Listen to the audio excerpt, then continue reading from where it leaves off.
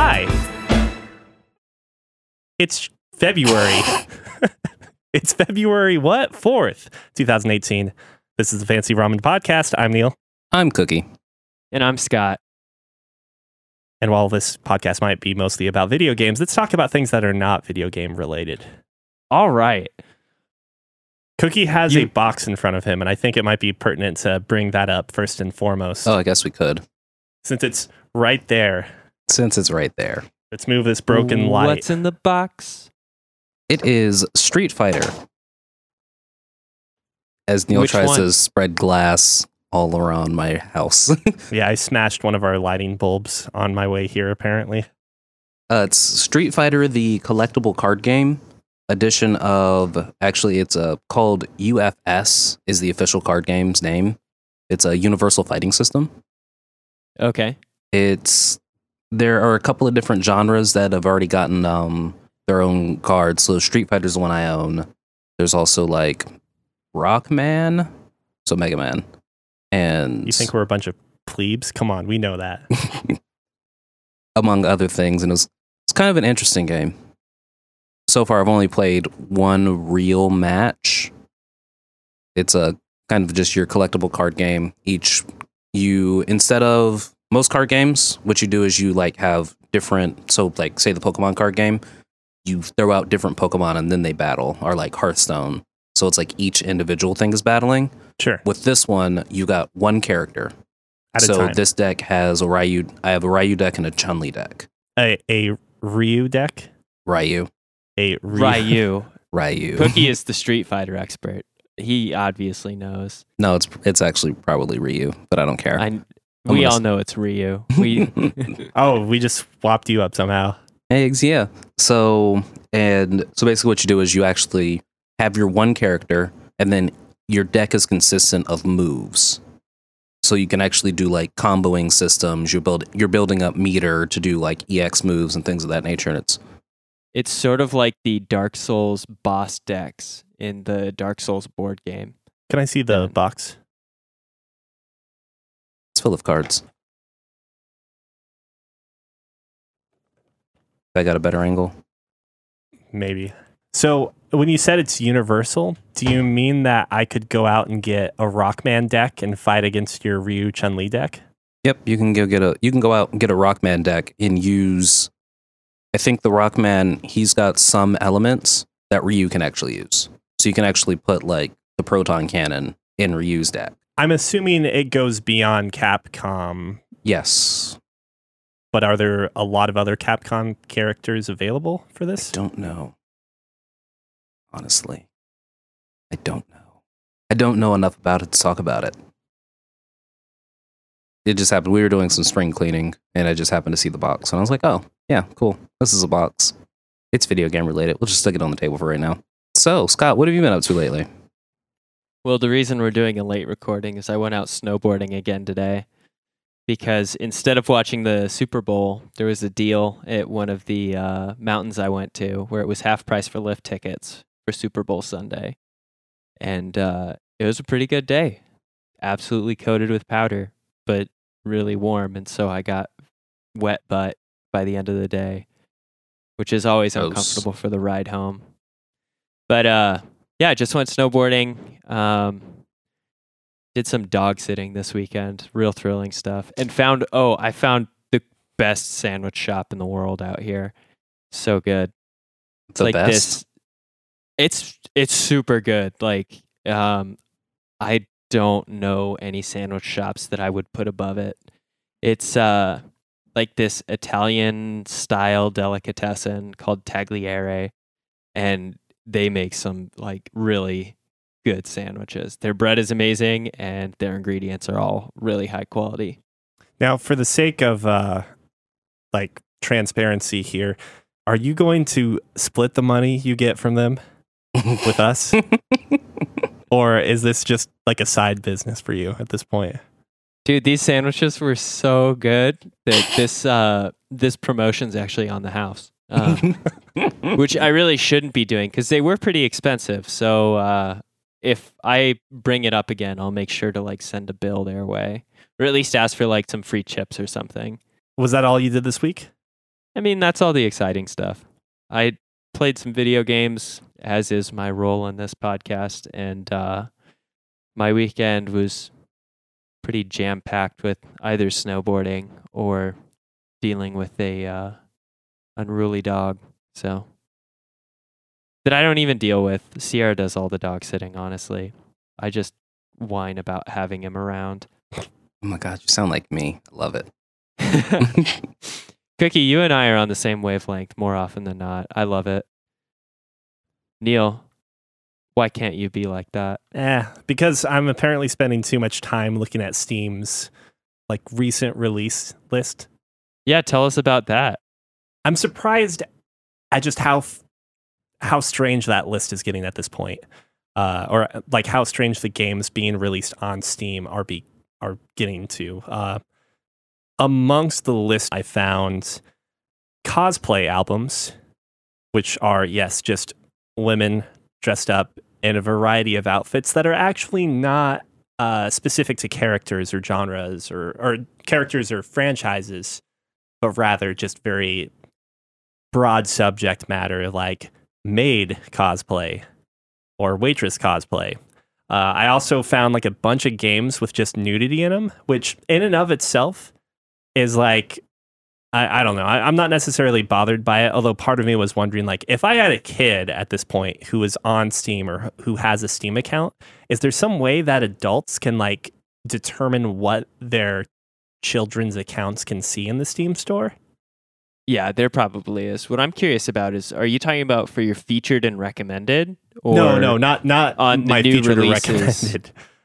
Granted, I may be playing some weird games lately, which we'll get into later, which could potentially bring those into my recommended or whatever, my queue. I've been trying to go through like the most recently released games to make sure I haven't missed any like interesting games by no-name developers. Like I thought there used to be some sort of feature, like the Steam Greenlight was something in place that would allow like games that look decent to get in, but stop games that just look like shit. Did they stop doing that, or like, is there even any curation on Steam at this point? I didn't realize they had curation on Steam. Yeah, they did at some point in time. They had the green light, which basically, if you were a developer that had not released stuff onto Steam before, you would basically put it up to this proposal, if you will, and then you would shop your game around to different message boards or communities and be like, hey, will you vote for my game on the Steam Greenlight page? Blah, blah, blah. And then enough people voted for the game because it looked good enough, or no one voted for it because it looked like trash and it didn't make it, or it made it, you know? I'm glad this is what you do with your time. Someone's got to, Neil. Someone has to determine just like where the shit goes, and I don't know. I'm at a loss for just how shitty like the lack of curation on Steam is happening. Like that's maybe the one positive to Xbox and PlayStation 4 and their storefronts is that there's not nearly as much bullcrap. Have you been on the Xbox store? I have. It's not like Xbox Live. Or no, actually I should say I've never been on the Xbox store because I don't own an Xbox, but I'm aware of Xbox Live and all the crazy shit that had. Excuse me, the Windows Store. Have you been on the Windows Store? No, and I hope to never go on the Windows Store. There's a lot of bad shit on the Windows Store. And if it makes it on the Windows Store, it's now on the Xbox. I still think there's something inherently wrong with the whole Windows platform at this point, but that's neither here nor there. Cookie, what have you been playing this week? I've been playing Celeste and Monster Hunter. Monster Hunter? It's a good game. Oh my God, it's still so good. Yep, officially 30 hours in, which is a lot more time than I put into single story RPG games. Like, how much time did you put into Breath of the Wild? I don't know. Maybe around 30 or so. No, not even. Not even, actually. Because I remember I like rushed through it and beat it out of spite. But then I played it for a while after that. So maybe like 30 hours or so. I feel like Monster Hunter is just like a version of Breath of the Wild that's more tailored to you, at least in the pseudo open world collecting and gathering. So much to collecting. You know what? Cookie's more of a traditional hunter and gatherer, and Breath of the Wild didn't satisfy that for him. Breath of the Wild was fine. If you're a hunter-gatherer, like a nomad, if you will, with Monster Hunter, what does that make the typical person playing Zelda Breath of the Wild? A climber. It makes them a climber for sure. Unless it's raining. An extreme sports Yeah. enthusiast is what it makes them, because you can Yeah, also it sort of paraglide. is. And You can paraglide and in Monster Hunter. also snowboard on your shield, which you can't do in Monster Hunter. No, you cannot, but you can slide on your butt. Yeah, you can slide on your butt. Really, if you say it like that, that also makes me believe that Breath of the Wild is the Far Cry 3 of the series. Oh, absolutely. That's a fair point. Hang glider, snowboarding, some hunting, and I guess a cooking element. Did Far Cry 3 actually have you cook anything? I think you were just skinning animals. You for their cooked up some of hides. those juices with that final sex scene.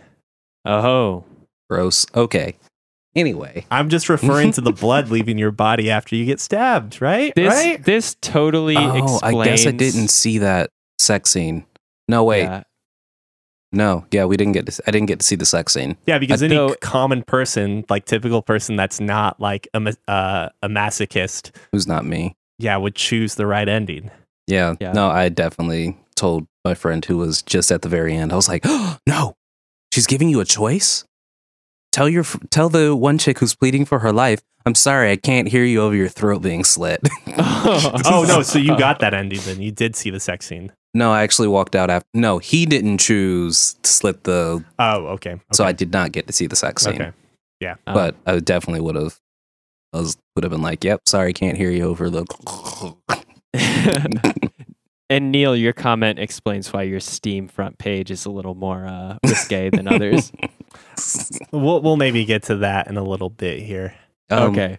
But either way, yeah, I've been playing a lot more of Monster Hunter Worlds, and I've just recently decided to go away from using the bow and arrow. I did a couple of hunts with the hunting horn, so AKA the bagpipes. I love the bagpipes. They're all about knocking monsters down and playing sweet tunes. And I've also picked up the long blade, which I think I'm gonna actually stick with the long blade. It's By kind long of super blade, nice. do you mean one of the like transforming blades, or do you mean just the like big giant broadsword? Not the broadsword. It's the big giant. It's a long, skinny sword.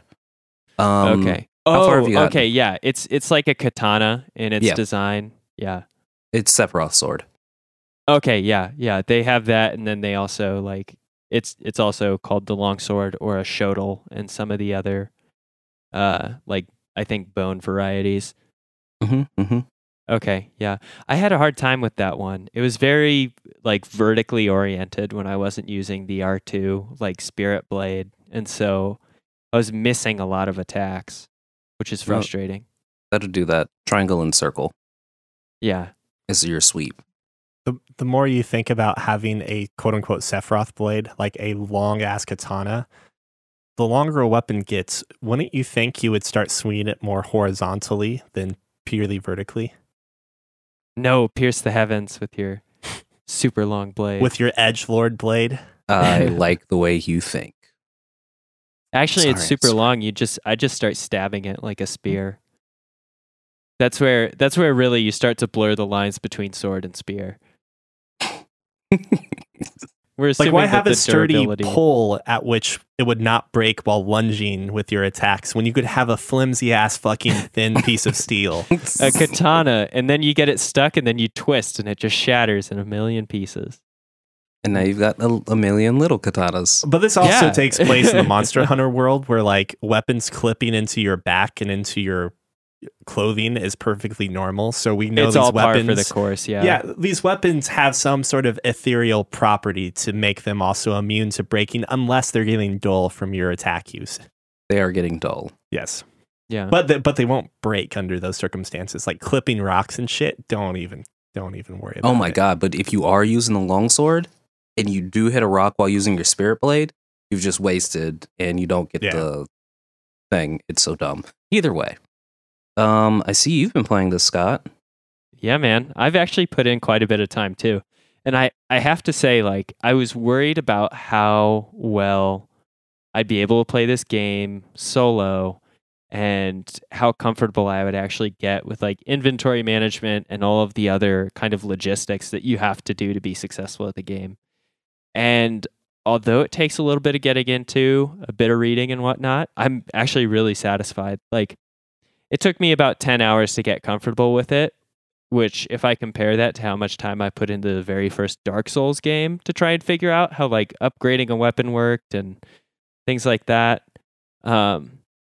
it's really not that bad. Like, that's pretty quick in order to have a game with as much depth as Monster Hunter, where you have 14 like very distinct weapons, and a ton of different items that you can craft and then utilize in the field, and only putting in like 10 hours to get a pretty fair amount of familiarity. A good way to contrast it is even looking at something like EU4, something that's Something so where I have complex. Almost 200 hours in, and I still am like, wait, leaving the HRE is a bad idea, I guess.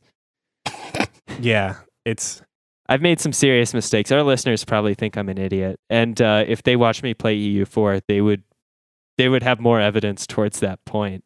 I doubt anyone that listens to this podcast, unless it's someone we know, plays EU4. Like, it's such a niche game.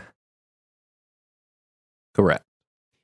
But I mean, it seems like a niche thing, but then I get online and there's so many, like, the time that we play at, there aren't that many people online playing, but there are quite a few servers active at different points in time in the day that makes me think like it actually probably has a much broader player base than I would anticipate.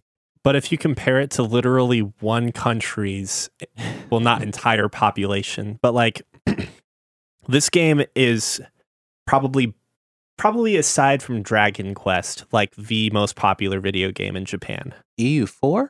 No, Monster No, Hunter we're going World. back to Monster Hunter.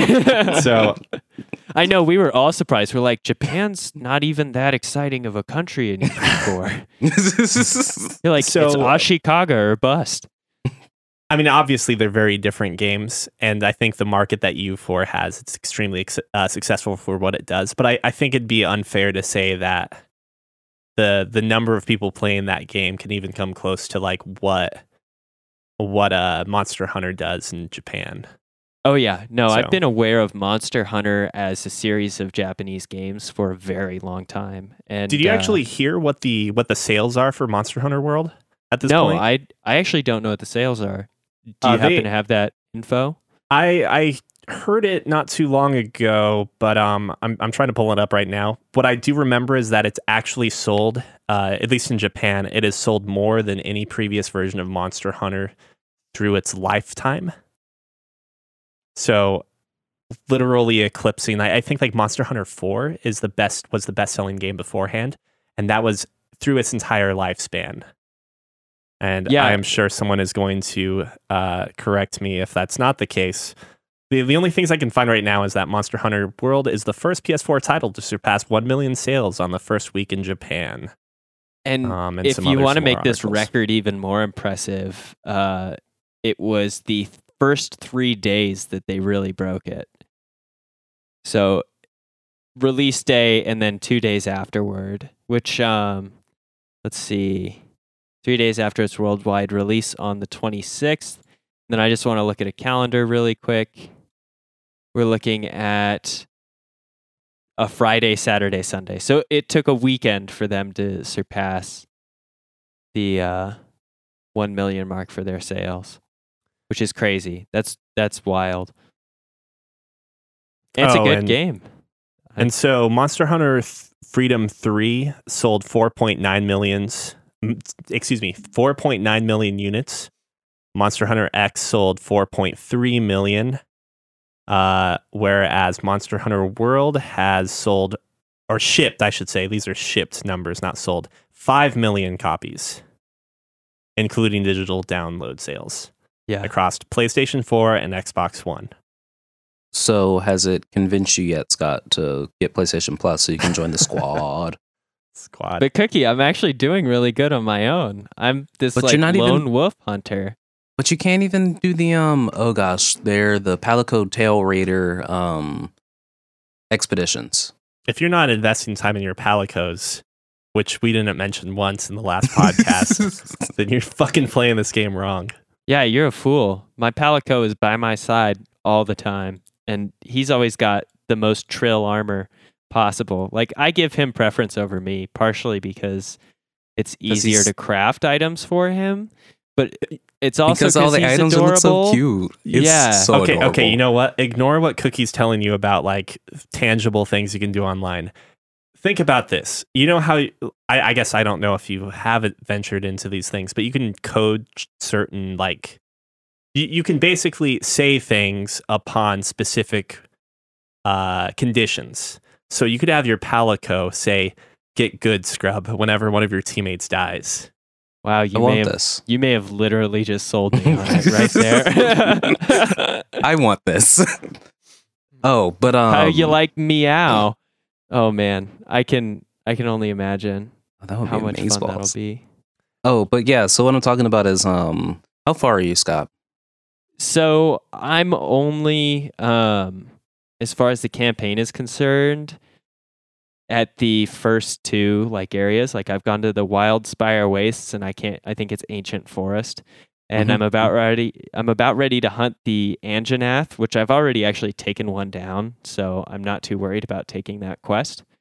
But I wasn't sure how far I wanted to progress with the storyline versus just doing all of the like optional and like random quests.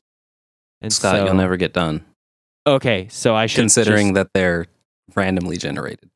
Oh shit! All right, You said I it would have been yourself. doing that for so Random long. I quests. would have never made any progress. Wildspire really- Wastes is super cool. I love it. And with the hammer, like that's the other thing I wanted to say is that the weapons are hard to pick up at first. Some of them are pretty tricky, but man, it's so satisfying. Like once you get a better idea on how to use them, I am a hammer champion now. Like I love using that weapon. Sliding through the sand with my R2 charged and then like doing a jumping, spinning hammer attack to land onto the back of a Bareth and then just like smack the shit out of it. It feels so good. I like it. I like Yeah. it so much. I actually just built a hammer, but I'm kind of poor right now. But I want to Mhm. upgrade it to there's an ice hammer. So it's the metal hammer. So just think half the hammer is the metal head, and then the other half is just like jutting spikes of ice. That's pretty sweet. Yeah, Oh, it the looks so armor awesome. and weapons are really well designed. They're all very cool. I think everything looks really cool for your hunter and really adorable for your Palico. Like Oh my God. it's got cool art design. They do a good job.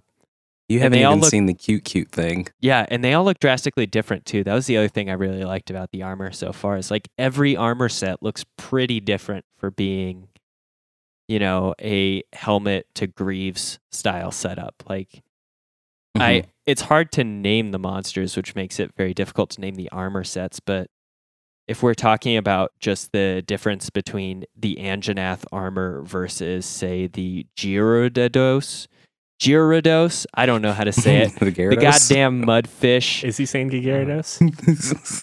Gyarados.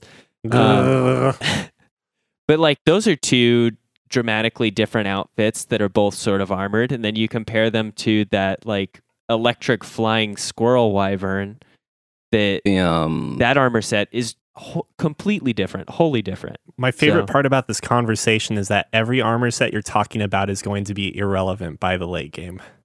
actually, Oh, I'm sure. I'm still using a lot of bone armor. Ooh, You're fine now. Like, go through the early game with what gets you by, and don't even give a shit about upgrading armor. We're talking about Oh, here. just on my Palico though. My armor is just all kinds of Dude, you- weirded out. You get a fashion Okay. born that Palico, okay? You got to make sure your Palico looks cute and yeah, you I deal make some sure damage. mine matches. I need to And show then- you the plume armor for the Palico, Neil. It's so fucking adorable. Wait, are we talking about the Kulu armor set where it's got the mustache? Mm-mm. It's a...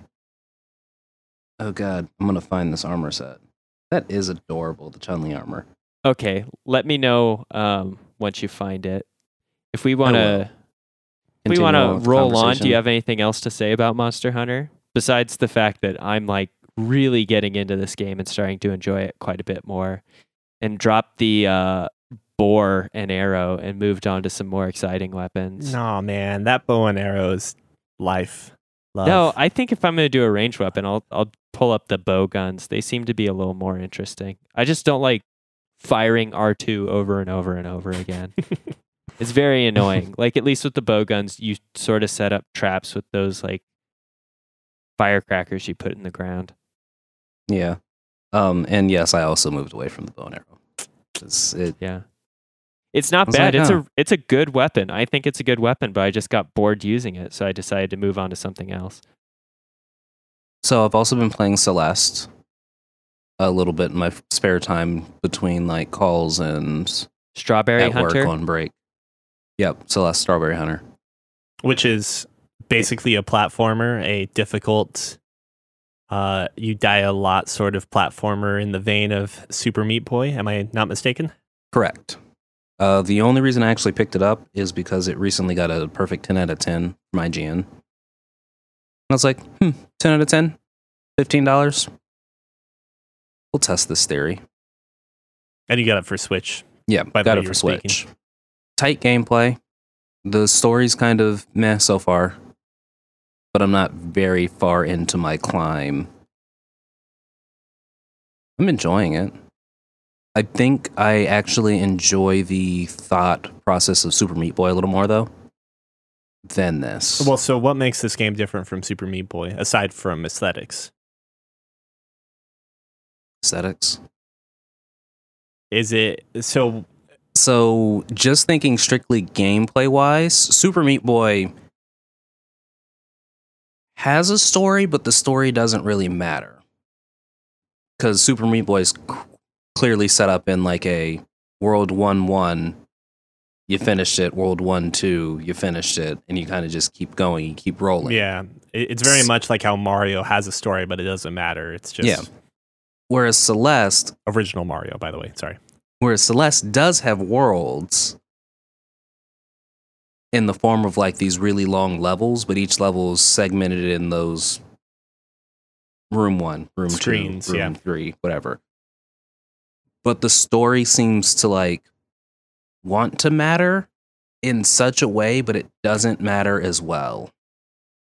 So like things will happen and you're like, okay, that's dumb, but I guess this is what's going on now. I can't explain it. Is it that because it emphasizes an event, like it draws your attention to it, and because it's weak, it gives you like a subpar experience? I'm like, the game's still fine, but it's because it's like pushing the story at your face. It's pushing the story at my face in such a way that makes me think that the story matters, but the game has a built-in skip feature and a speedrun timer built in. Oh, and I'm assuming that all of the dialogue doesn't count against the speedrun timer then either. I have no idea. I haven't turned the speedrun timer on, but I think it does, hence why they've got the skip button. Like the skip button quite literally just skips all of the dialogue in just like one huge chunk, not like a fast scrolly thing, but just like a skip, bam, you're done with that dialogue. And I'm like, sometimes I want to just push the skip button, but I'm like, well, if I'm experiencing this damn story, I might as well experience the damn story. Yeah. And it's kind of slow, and Celeste doesn't know what she's doing. She has weird dreams sometimes. Maybe they're not dreams. I helped clean a hotel. Yeah. Did you have to like avoid spikes and death pits while you were cleaning the hotel? Mm-hmm. Seems legit. Seems real. Yep. Like, I haven't really looked too far into Celeste at this point, but I'm really surprised with how... I don't want to say, like, I'm really surprised in a bad way, but I'm still surprised over how well this game's been received because, like, just from a gameplay standpoint, I always assumed that the super difficult platformer had already been done with Super Meat Boy. So is it just the fact that you're not controlling a bloody-ass piece of raw meat that makes this game more appealing than Super Meat Boy? Or is it the fact that it's on Switch and it's a new exciting thing on Switch, whereas Super Meat Boy premiered on PC as opposed to across all platforms like Celeste did. Super Meat Boy had like this charm about it that was like this really morbid, weird charm. So like, as you died in Super Meat Boy, the spikes and the saws would get bloody. Meaty, if you will. And meaty. And then as soon as you get done with the level, you get to see the progression of the level getting meaty by all of your Meat Boys dying. Yeah. Celeste has a quote unquote, at least from the IGN article, charm that is the funny, like the characters talk like a womp womp womp womp womp womp womp womp womp womp womp as the things go across the screen. Celeste is kind of a jerk face, but So instead of doing the old school bleep, like sound, it's a wah wah wah. It's like a Peanuts. Yeah, it's the Peanuts adult wonk sound. But yeah, it's like okay. I think part of the reason IGN gave it the 10, at least from the video I watched, it seemed like, oh yeah, the charm of Celeste is also a positive factor. It's because they were bought off. That's really it. And I was like, yeah. I mean, still a solid game. It looks Like, fun. I found myself getting annoyed at Celeste for... I'm not super far into it, but by the time Super Meat Boy had like longer levels, it was like almost the last world. we're ignoring like the dark levels, right? Yeah, ignoring dark levels. By the time you got there, you were prepared to do those long trials. Like it was a good steady climb to it. Where Celeste kind of just like by World 2, the levels were like the screens were like super long. I do like the timing tightness of it. And it's like, okay, so Super Meat Boy, I don't think everything reset between your deaths. But in Celeste, everything resets between your deaths. So there's obviously an optimal route to take when you're doing something. Like I was doing one of the Celeste boss battles and it was like, okay, so the beginning of the level was like super easy and a super waste of time. So it was like 5 seconds of me just holding left and pushing X or square or A and X. I don't know if they're on the Switch right now. But either way, in conjunction to Xbox, A and X at just like the right moments. And it's like, okay, so this is the optimal route. And if I don't do it at this exact optimal thing. So I guess it's got the speed run. With its speed run timer, the only thing that's going to set speedrunners apart is if they die. But as soon as they know the timings of all the levels, it's going to get boring. And then it just becomes a matter of if you can execute, which I guess like at the end of the day, that's what a lot of speedrunning is. If you can execute it, yeah. Yeah. Oh, and I also found the armor set for the Palico. It's the Lumu, Lumu. Oh, the fuzzy one? Yeah, I checked that out. It looks like a fucking... I don't even know. It looks kind of like a... Your Palico becomes a pop star. It's so adorable. Did you know that you can play an 8-bit version of Celeste on their website? Is it identical to the game? It seems so, but I don't know. I'm only on the first level. I'll have to check that out. Fancy Ramen, episode 54. Where Scott plays video games. The episode which Scott plays Celeste live. Not really live. I mean, this is live. I'm playing it right now. You just can't see my progress. And it's really fucking hard on a keyboard. I have a controller plugged in, but I'm almost enjoying the keyboard difficulty more. See, I've always felt that I was much better at some of these tighter games with a keyboard than a controller. Yeah, but like Overkicked, for instance, I felt sluggish as fuck with that analog stick. You gotta hit angles though, Neil, and they're not so easy. Like a fluid motion of an analog stick would definitely be better. I quit. I got to the 3rd level. That's all I'm gonna say. So Neil, what have you been playing? I don't know how much of my conversation from last week I cut out about Night in the Woods, because I cut out maybe more than half of it. But I did want to say that I'm enjoying that game more than I was before. We can tell by the docket being more positive. If anything, the only negative thing I really have to say about it is that I dislike the lack of Shortcuts. fast travel. Oh. And yes, shortcuts. I can just purely- read the docket if you want me to talk about what you thought of No, Night in the it's Woods. fine because I'm going to get into it a little more here, obviously.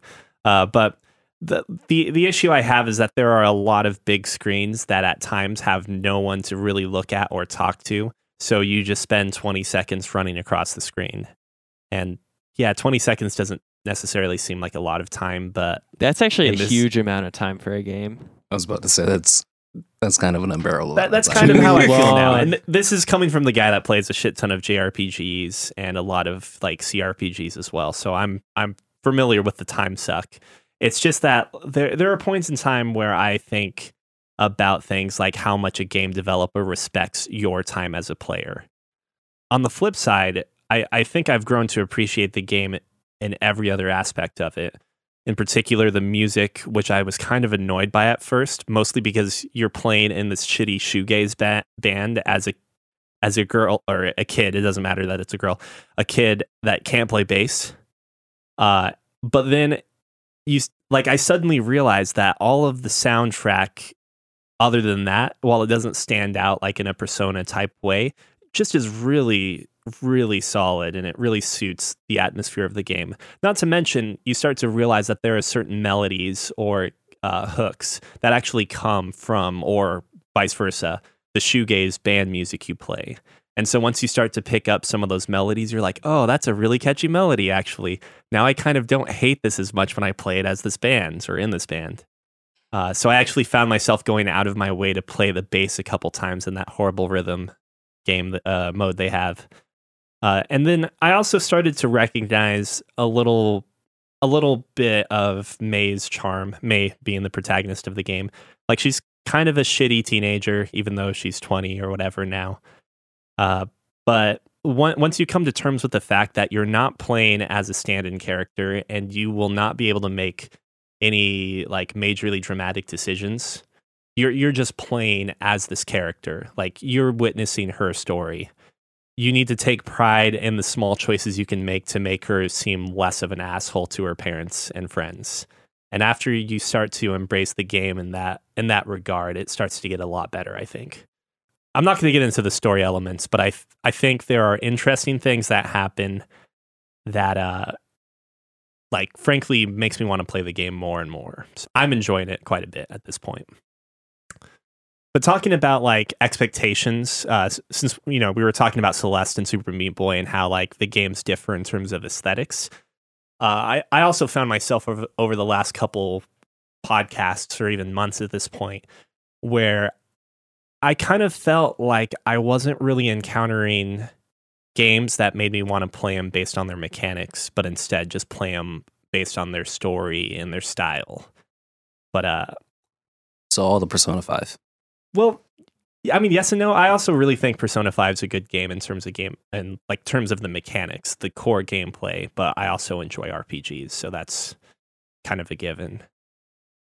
Danganronpa might be a better example of a game that I don't necessarily like a lot of the core gameplay. But I mean, you don't like running slow? Yeah, the Danganronpa 2 run speed on the PlayStation 4 is abysmal. So we're playing that. A couple more episodes will probably be coming up this week.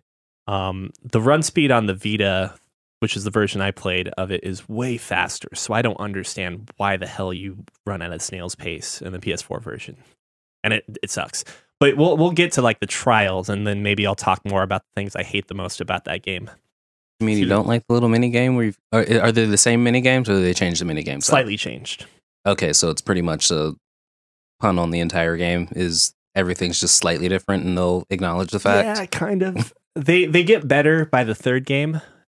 I don't think there's any mini games I hate in the third game, and there are like a lot of mini games I hate in the second game. The core trials are great, but like, Do I have to put together the comic book panel still? yeah. I thought that was fine. That's super easy. It's just a little bit of a time suck. So I picked up 2 management games or simulation games or whatever you want to call them during that Humble Bundle winter sale that follow this whole theme of like drastically different core mechanics versus what the story or presentation of the game is. The first one is called No Pineapple Left Behind. And does that sound familiar to anyone in terms of recent, or maybe not recent, but decades old school policies? Oh, you're talking No Child Left Behind? Yeah, exactly. And Dude, that's you couldn't fail those tests. I've loved them. and that's the exact point, or Keeping Cookie off the basis of streets. this game. So you work as a school administrator, and the school you oversee is paid based on grades. It's a simplification of that whole plan or policy, right? Your students are a mix of human and pineapples. Humans have flaws and stat modifications based on things like whether they're distracted by love, if they're getting bullied, or if they have like a series of short-term status effects like they're in a bad mood or if they're cheerful.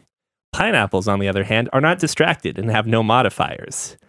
Pineapples become human when they reach 100 points of humanity, and humans become pineapples when they reach 0 points of humanity. So far, it's like, this sounds interesting in like a weird way, right? It gets better because your profit is based on the performance of your students, right? And costs, the only costs you get are your salaries, your teachers' salaries. It's a very beneficial strategy to have a teacher work their ass off and not pay them anything. And the only downside is that they don't regenerate their energy because they're not getting paid. Once they're out of energy, you fire them and you hire a new teacher.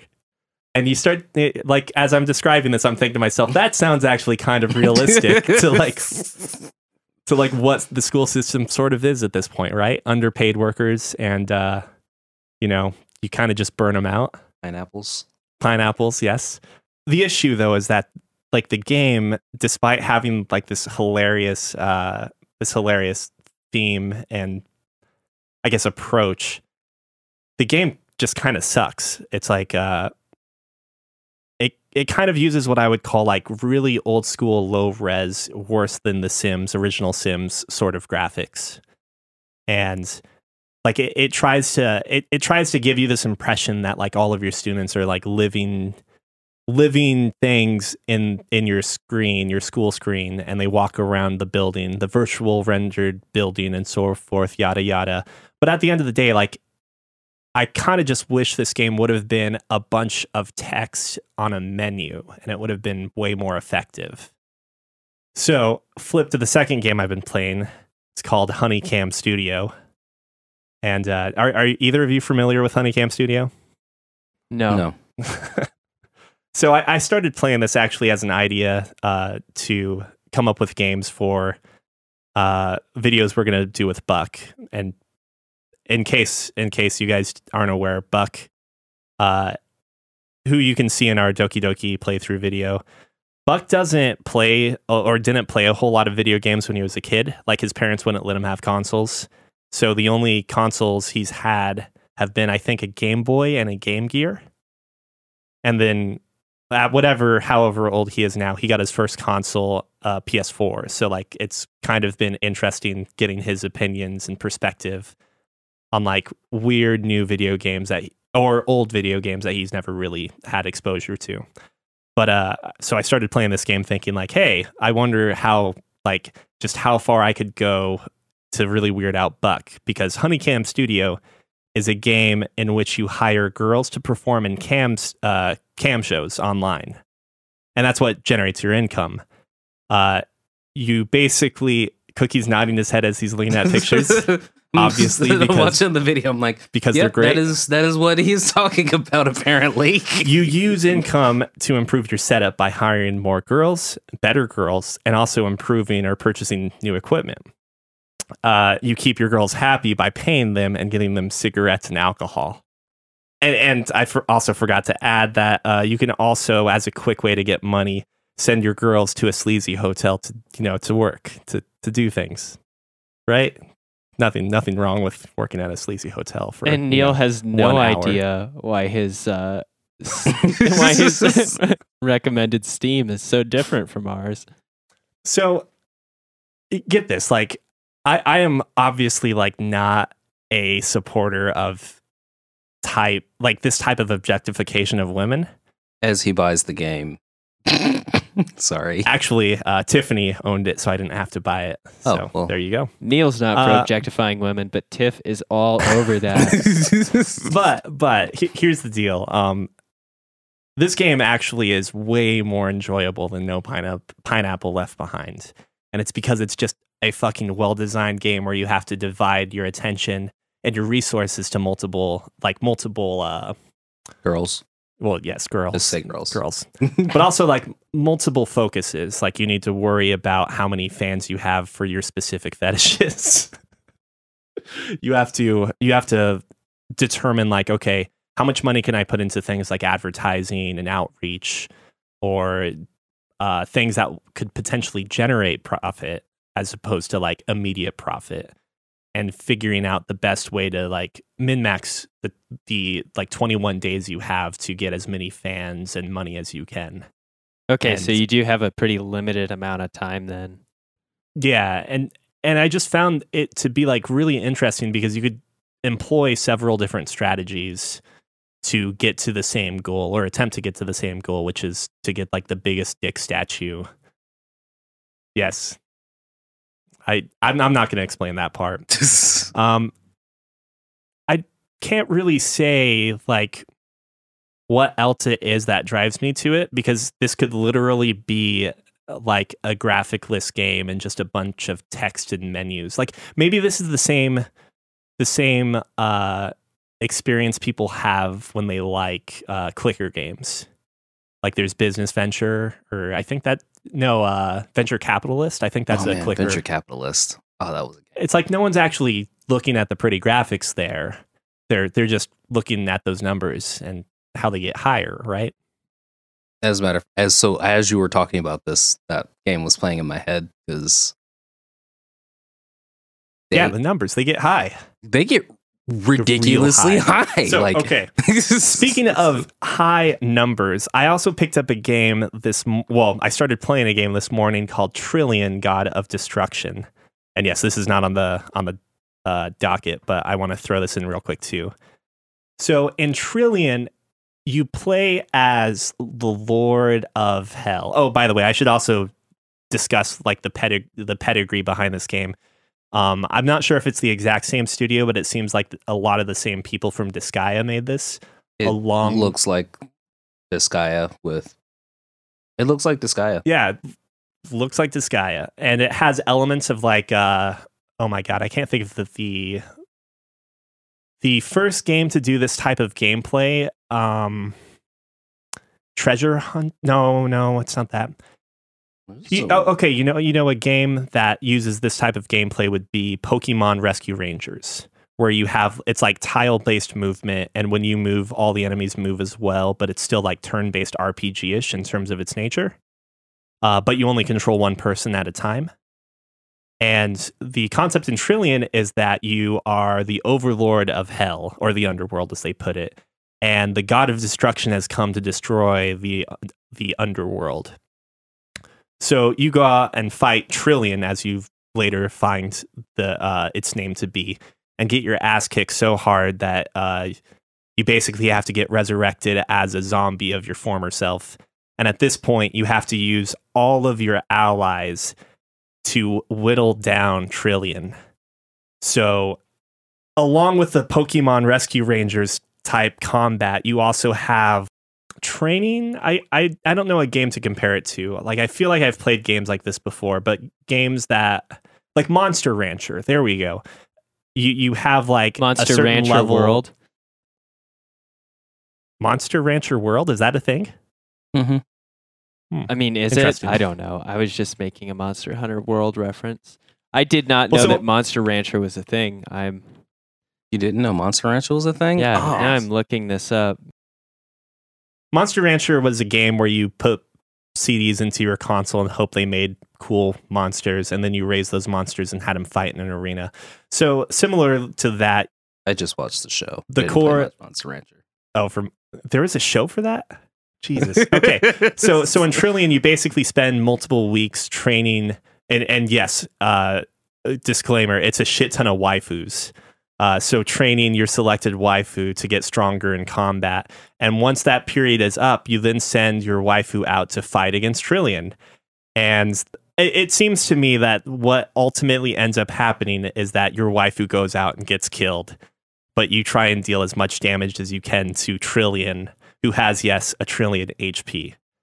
And it's super fucking disheartening. As you go through each week, you get to fight like a mock battle against like kind of like a dummy version of the boss, like a training dummy of the boss. And like I would do super well in those training sessions. And then I went up against Trillian, and it occurred to me, oh man, the mock battles I was fighting, they only had 1 billion HP.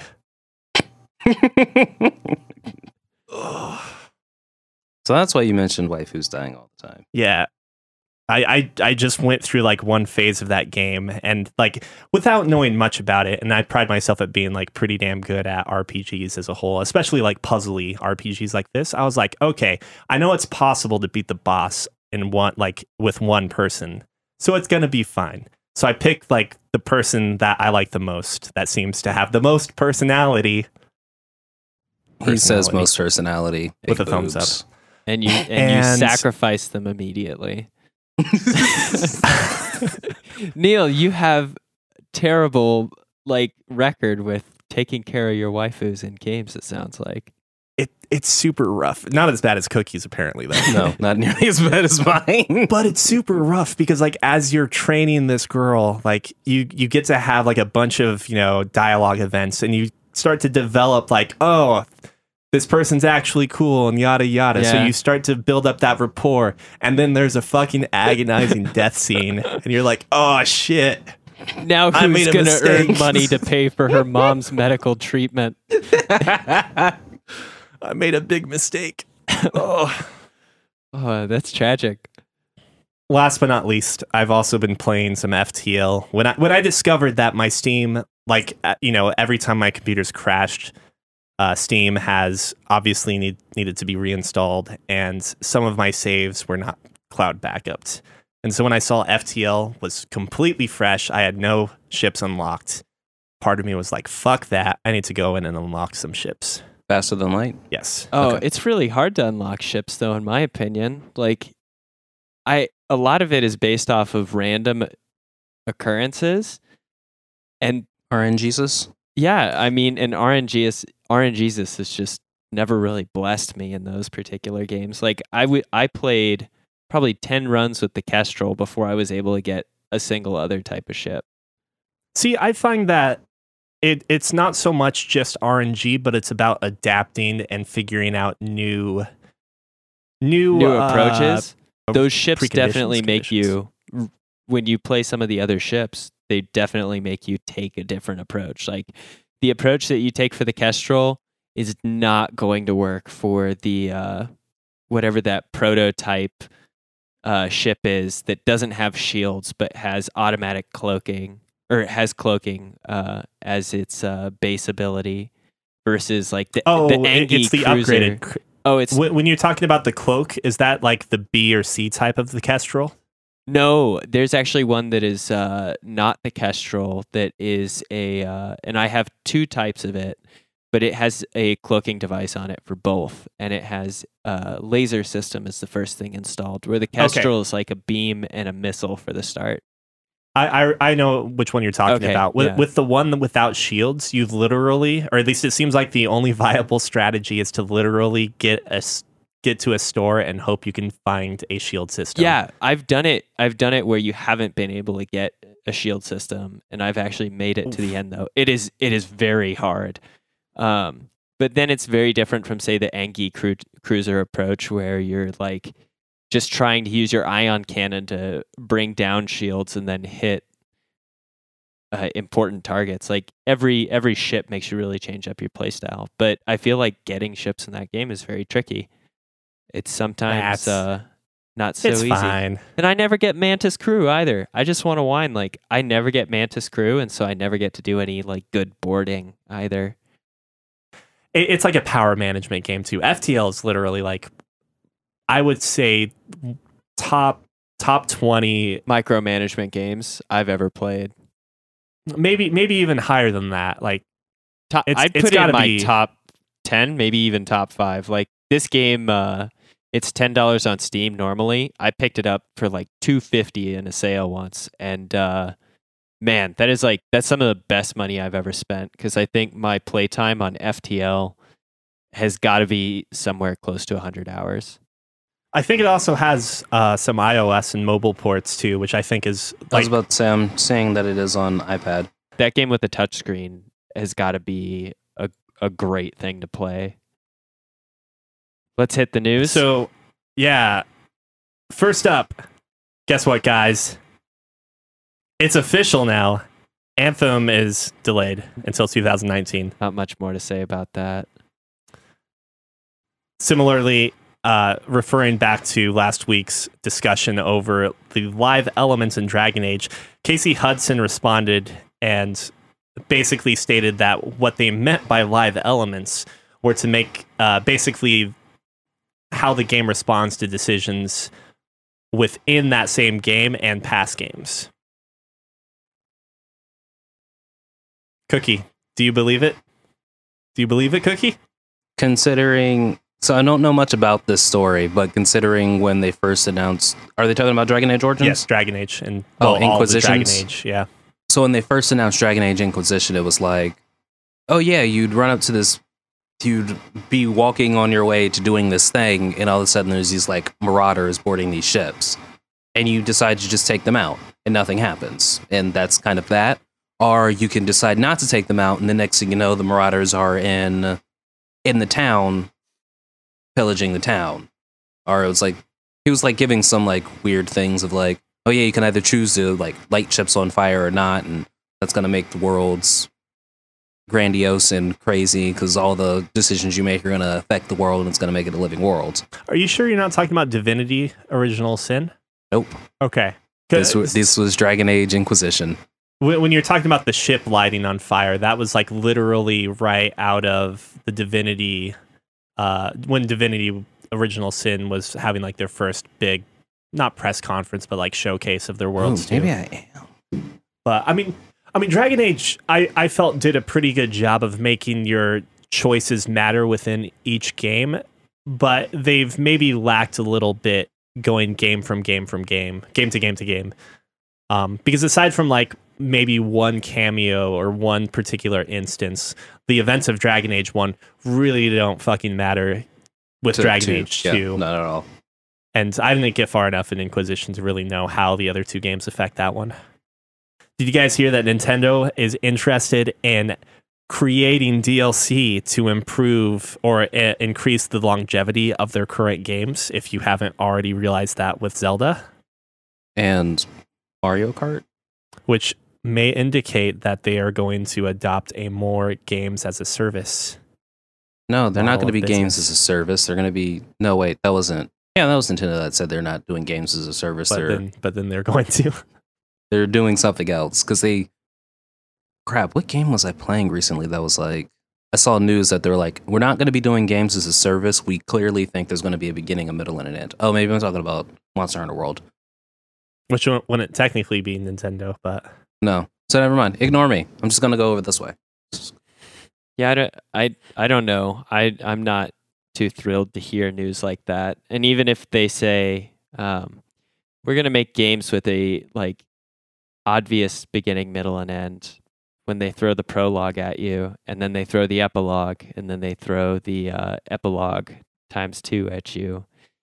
By the way, what about the third epilogue? Have you gotten it yet? Yeah, I have. It's only $5.99. Exactly. It's just one of those things that, like, I really like the media that I consume to normally have some sort of like conclusion or wrap up.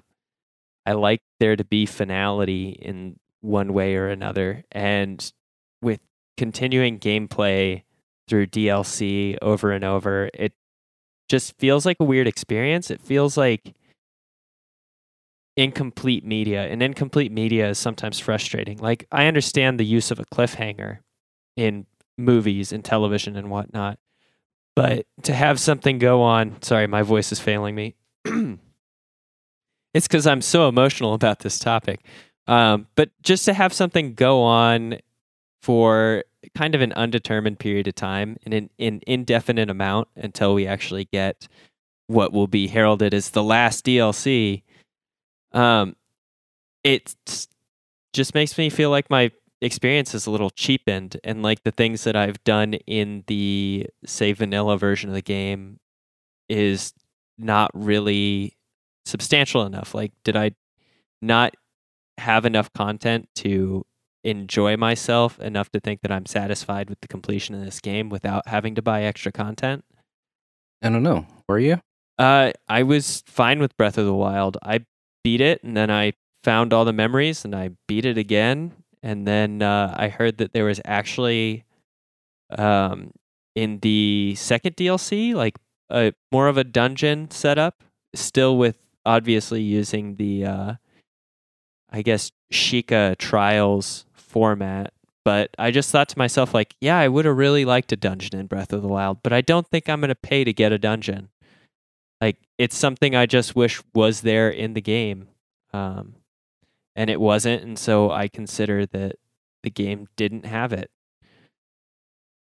I don't know. I like to think of DLC as kind of standalone add-ons. I enjoyed how DLC worked when I was playing the Fallout games like Fallout 3 and Fallout New Vegas, where most of the DLCs, there are some that do continue the storyline, but most of them were sort of offshoots that fit somewhat well within the gameplay of the game's like traditional story path, and or at least like alongside it, not something that had to be done at any specific point in time. It's even better when you have DLC that becomes its own game, like the Dishonored.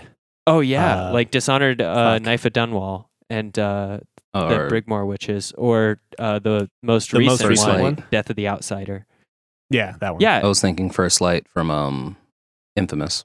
I'm totally for That's true. DLC that takes something that's really wonderful and adds a new branch to it, as opposed to fills out the remainder of like narrative that we've already been exposed to. Because those branches are such a cool way to like flesh out the story or some like more information about a world by being exposed to a different arm of it, while you still have, like, it doesn't tamper or alter the main storyline in any way. Like, I like when DLC does that. And so continuing gameplay with DLC feels a little weird when I compare it to really enjoyable standalone experiences.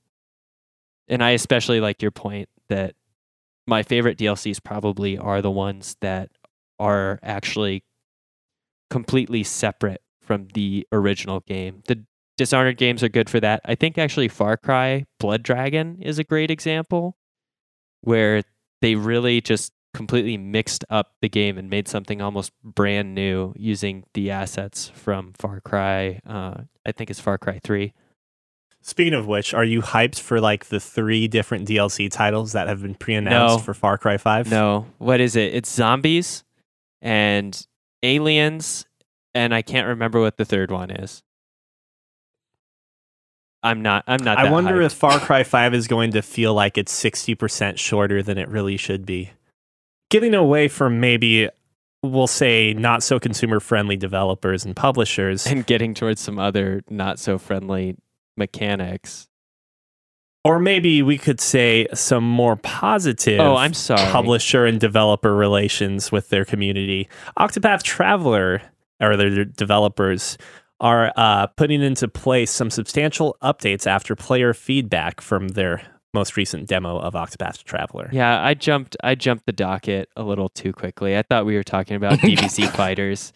No, I should rescind what I said moments before. This is actually like a really exciting, and if I want to be super dramatic, an inspiring thing to see is that Square Enix took a lot of time to note the problems that players brought up after interacting with the beta that came out for Octopath Traveler. And not only that, but they have a video of their approach to like fixing these problems. So it's really exciting to see that they're listening to their fans so actively when the game's already at a beta stage to be played and interacted with.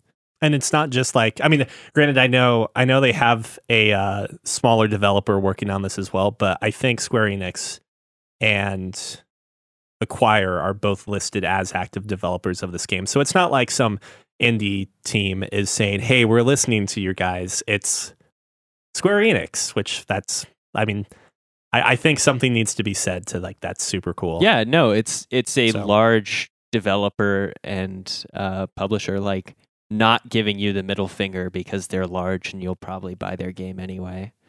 It's really cool to see. I'll have to watch the video because I completely honestly forgot about Octopath Traveler. Well, when I saw that they were actually going to have big updates regarding the game, I'm like, wait, if they fix a couple of things, like, this could be a game that I would buy and play, because I enjoyed Octopath Traveler. I just didn't think I was going to buy it. Yeah, I just didn't think I was going to play it. I was like, oh, that was an okay demo. And then I couldn't skip this cutscene twice. And I'm like, well, that'd be way too annoying if I owned it, so I'll have to pass. That's what I remember about that game. Okay, so now that getting back to the shittiness. Okay, maybe this isn't even shitty. It's just something that I came across in regarding Dragon Ball FighterZ. And Cookie, I'm addressing this to you because you're going to have to tell me if I'm full of shit or not. Makes sense. I'm kind of curious about how this is going to go. But for the record, you did pre-order, so you were able to unlock Super Saiyan Blue, Goku, and Vegeta right off the bat, correct? Correct. Now, do you know what players can do if they want to unlock it but did not pre-order it? Beat the arcade mode on hard. On hard? With an A rank or higher? While getting actually not with an A rank or higher, just getting the best route. Actually, at least it says for this, you need an A rank. You need to complete the Extreme Gravity Spaceship course with A rank or higher for SSB Vegeta. Oh, I guess that makes sense, because if you get up, they break the thing down, and they break each of the arcade modes down into like paths that you can take. Oh, okay. So you quite literally, how good you do on one map, you either go up in rank, or you stay at rank, or you go down in rank. So by the time you get to the finish, you're obviously going to be A rank for overall. Yeah, okay. Gotcha. So the prerequisite for Super Saiyan Blue Goku is to complete the Hyperbolic Time Chamber course in hard mode in arcade. Hard in arcade mode, with an A rank or higher. Or you can spend 3,000 Zenny for SSB Vegeta. It's not even necessarily spend, you just have to earn it. But if you spend it, it still goes to like a background tracker. Oh, so that's nice. As soon as you've hit 300,000, okay. 300,000. That's like 3,000 Zenny. Dude, that's like... Yeah, 300,000 or 500,000 for Goku. Yeah. Okay. That's not bad. It's not bad. What's the payout for a usual, I guess, activity? What's a match? So you can do... So they've got these story missions that you can do that give you 300 Zenny for doing it. Like one of the story missions was quite literally use the teleport system in the main hub. So if you did I want to say by the time you finish the story, because you get paid Zenny for doing the story, and like you get paid at least 2,000 to 3,000 Zenny for going through the combo trainer, which is pretty much the same exact thing for every single character. It's do the square auto combo, do the triangle auto combo, do a manual combo, do another manual combo. So how much Zenny do you think you've accumulated through your through the time you've played so far? At least 50,000. I haven't played that much though. Is this approaching pay to win? No, because like the availability of these two characters who, I mean, obviously they try and keep a balance. Granted, you do have different types of characters. But to basically keep two characters off of potential players' rosters because they did not pre-order the game. I think a pay to win is more like World of Tanks, where it's quite literally everyone's on equal playing ground until someone's got like the best tank that they can get because they spent $500. And it's quite literally, while your tank takes like 3 major hits to kill, his tank takes like 15. So like the Super Saiyan Blue Goku and Vegeta, honestly, I don't like their gameplay. Like they're different enough from original Goku and original Vegeta that they're substantially different character, like what Right. their It movesets justifies are. their existence. So yeah, so it does justify their existence. And I really wouldn't call it pay to win, just mainly because it's like You can't actually buy the characters outright either, correct? I don't think so. And So you heard it here, not news. fake news. Good thing we figured that Either way. out 5 minutes later. Fake I news. was like, I wonder what he's gonna say about it. I was like, Actual, oh yeah, I guess it's Actual news. news. Red Dead Redemption 2 has also been delayed. It's now on the back seat, like Anthem. Fucking surprising, right? I expected it to be out immediately. Yeah, there's Yeah, exactly. There's a Red Dead Exactly my Redemption 2. sentiment. When you have what's probably considered to be like the most exciting game for like your I don't want to use the word casual, so I'll say Rockstar casual. Yeah, of course it's going to be delayed. Of course it's going to be delayed. I'm kind of surprised they even announced it. I'm not. They had to. You have to announce it before people forget about the possibility, and then after you've announced it, you have 10 years to work with. But it's Rockstar. They're the guys who were like, oh yeah, Grand Theft Auto 5. That's a game that exists. Isn't this a pretty trailer? By the way, it's out in 2 months.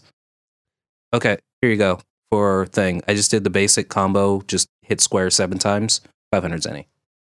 God, this seems Literally. excruciatingly painful. Literally 3 seconds. Not like the ease, or just the fact that there's so many fucking stupid little quests like this. Oh, this is the combo system, so that way you can learn your characters. Ugh, So they pay you to learn your characters. gross. But yeah, so quite literally 3.98 seconds was 500 zenny. So yeah, so it's not bad. Anyway, If you want to submit your favorite Dragon Ball Fighters combos, you can write into podcast@fancyramen.com. also leave a like and a review with us on Apple Podcasts. We'll read out shout outs if we get those. yeah, Will we? yeah. We will. Sure, why not? If We someone will. checks them, Someone will check them. It's not going to be Cookie. probably hundreds of reviews on right now saying we're the best ever. We'll just do an episode where we just don't shout check out it. every review. God, that would suck. Oh, you're not into that? I'm into that. That would take a long time if there were 100 reviews, Scott. Yeah, I'm volunteering. Anyway, you should Scott volunteer volunteer your distribute. friends to listen to our podcast. Let them know about it, and then tell them that they've been volunteered to do it. And so they have to. Bye, guys. It's an expensive mic. I'm not going to actually drop it. Next week, everybody. Bye. I miss your face, Scott.